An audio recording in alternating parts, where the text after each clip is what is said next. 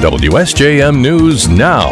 This is the 5 o'clock news block on News Talk Sports 94.9 WSJM. Brought to you by the Town Crier Wire. In the newsroom, I'm Andrew Green. Congressman Bill Huizenga and the rest of the U.S. House will get back to work in Washington on Monday. Huizenga tells us the first order of business will be appropriations bills to keep the federal government functioning. We've had one that has passed. We've got 10 more that need to have action on them. The Senate has sent signals that it's not going to pass any appropriations bills, and it's going to be one big giant continuing resolution, which I think is a terrible way to go. Or ultimately, it'll be an omnibus bill, meaning one big giant bill for all the government spending, and that is not ideal at all. Huizenga says if they just do a continuing resolution, it would only fund the government another 30 to 45 days beyond the current deadline, which is the end of September. As for some Republicans in the House demanding more cuts and threatening a government shutdown, Huizenga says a shutdown could happen, but he believes it would be short. He does believe spending cuts are needed, telling us both revenues and expenditures have never been higher. Coming to Benton Harbor High School this year will be a new academic program focused on the tourism industry. Benton Harbor is one of 8 high schools in the state to become part of the Michigan Hospitality Foundation's Hospitality and Tourism Management Program. Michigan Restaurant and Lodging Association Executive Vice President Amanda Smith tells us the new program was developed with educational agencies all over the state. We worked with the Saginaw ISD and the Department of Education with a grant fund in 2021, and we vetted the ideas and the learning objectives of what students truly need to know about the industry. Smith says the program will cover hotels, event planning, cruises, and more. She says Benton Harbor was an ideal place to launch. You guys are perfect, right? You have all the tourism that's coming in. You've got the silver beaches. You've got fall harvest season coming right around the corner, and people are coming to your region, whether that's for wine tasting or to enjoy summer on the lake shore of Lake Michigan. Lots of hotel properties that need talent. Smith says the program will prepare high school students to continue their hospitality education in college. In fact, Lake Michigan College is one of the institutions involved in crafting the program. It's hoped the Hospitality and Tourism Management program will be expanded in the coming years. Tax credits are not just for tax season. The Michigan Department of Health and Human Services says it's partnering with the Community Economic Development Association of Michigan to encourage qualified residents to apply for the home heating credit before the September 30th deadline. The home heating credit helps Michigan residents in need of a little help to pay for their winter heating bills. Over the last 5 years, the average qualifying household received $209 in assistance, which is most often applied directly to utility bills, along with an additional automatic credit from some energy providers worth up to $20 each month. Those who receive state food assistance could also qualify for a little more help. To qualify, residents have to be a renter with a contracted lease or a homeowner and meet certain income requirements. The best way to apply for the credit is through a tax preparer. The State Health Department says you can find one by calling 211. We have more information on the tax credit at our website. For the first time in about 50 years, the House of David steam-powered locomotive 902 has been fired up and operated at the Michigan Flywheelers Museum in South Haven.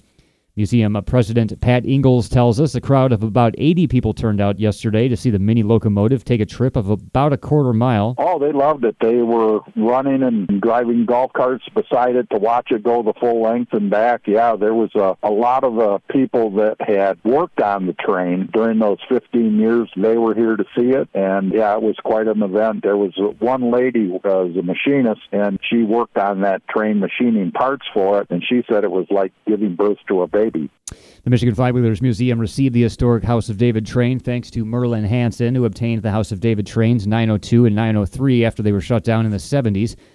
902 is now at the Flywheelers Museum, and 903 is at Lake Michigan College. Now that the train has been operated again, Ingalls says they plan to lay the remaining 3/4 of a mile of track at the museum next year and then seek a state license to operate the train as an amusement ride for the public.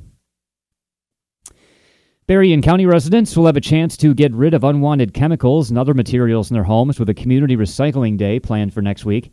Berrien County Assistant Environmental Property Manager Genevieve Graves tells us the county holds the events several times a year in multiple locations to help residents get rid of unwanted materials in a safe, responsible way. Keeping those items out of the landfill is very important. We're trying to divert as much as we can just because a lot of the items can either be reused or just disposed of properly. A lot of them are also toxic to our landfills. So trying to provide as many options like that keeps our environment healthy and helps the rest of us. The recycling event is set for next Saturday at Silver Beach. Graves says they'll take yard and garden chemicals, used oil, old gasoline, unused medication, medical needles, electronics, spent batteries, spray cans, oil-based paint, and hard foam for the event. There is a fee for TVs and monitors and Freon-containing appliances. Otherwise, it'll be free. Graves says anyone can stop by Silver Beach from 9 a.m. to 1 p.m. next Saturday to drop off items for recycling, drive-through style. And St. Joseph City Commissioners are looking to make their meetings a little more accessible to the public with improved audio and visual equipment in the commission chambers.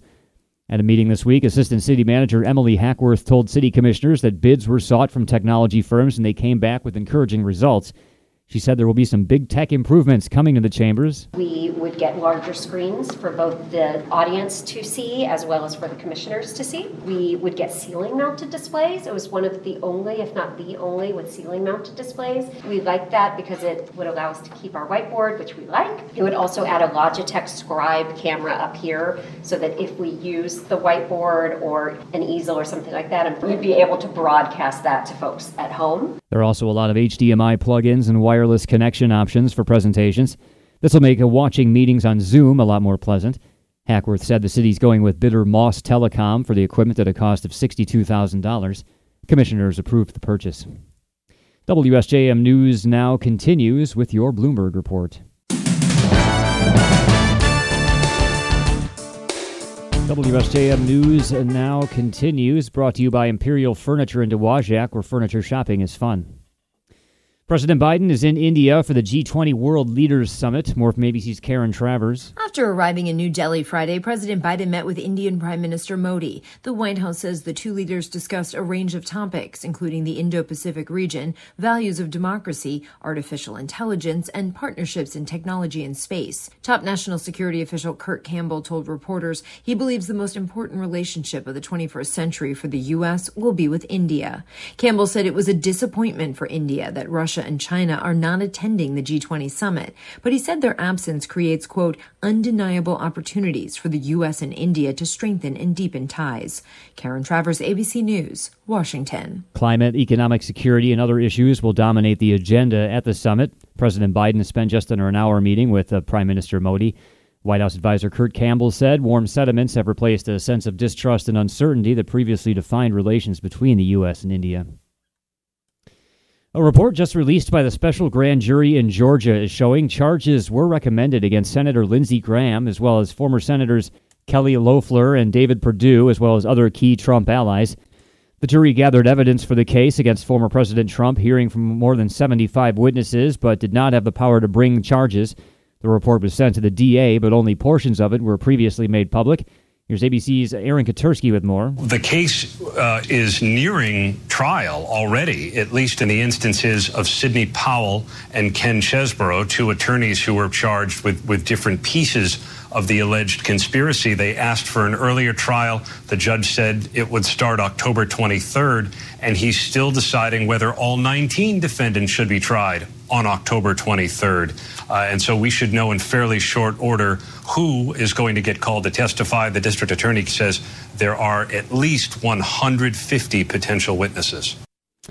Body camera video obtained by the Associated Press shows one of the nation's most prolific federal drug prosecutors offering police his Justice Department business card in an apparent attempt to blunt the fallout from a 4th of July crash in which he's accused of drunkenly striking another vehicle and leaving.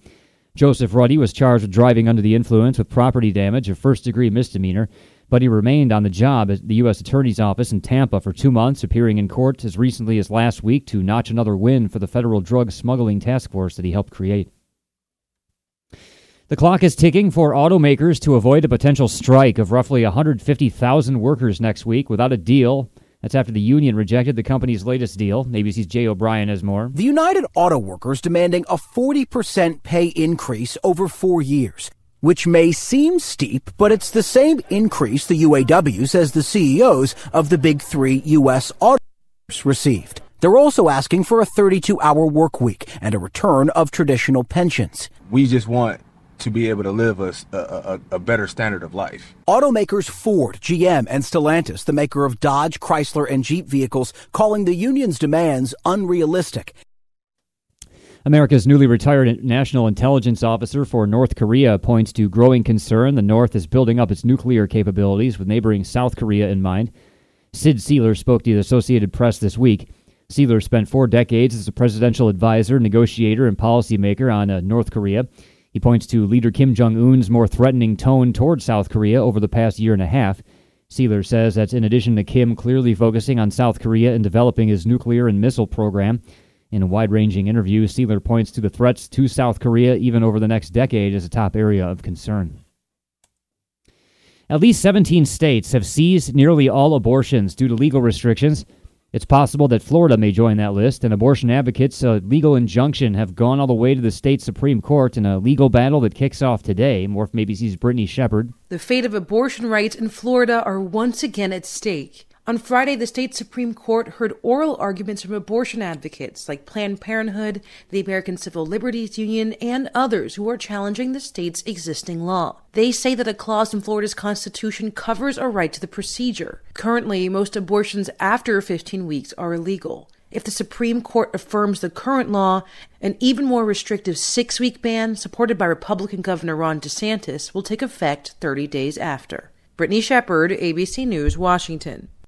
Former House Speaker Nancy Pelosi says that she will seek re-election to Congress in 2024. Her announcement today in San Francisco comes as Democrats are trying to win back the majority in the House. The 83-year-old Pelosi was first elected to Congress in 1987. She made history becoming the first female speaker in 2007, and she regained the speaker's gavel in 2019. Pelosi led Democrats through substantial legislative achievements, including the passage of the Affordable Care Act, as well as turbulent times with 2 impeachments of former President Donald Trump. Pelosi says the United States needs to, quote, show the world that our flag is still there with liberty and justice for all.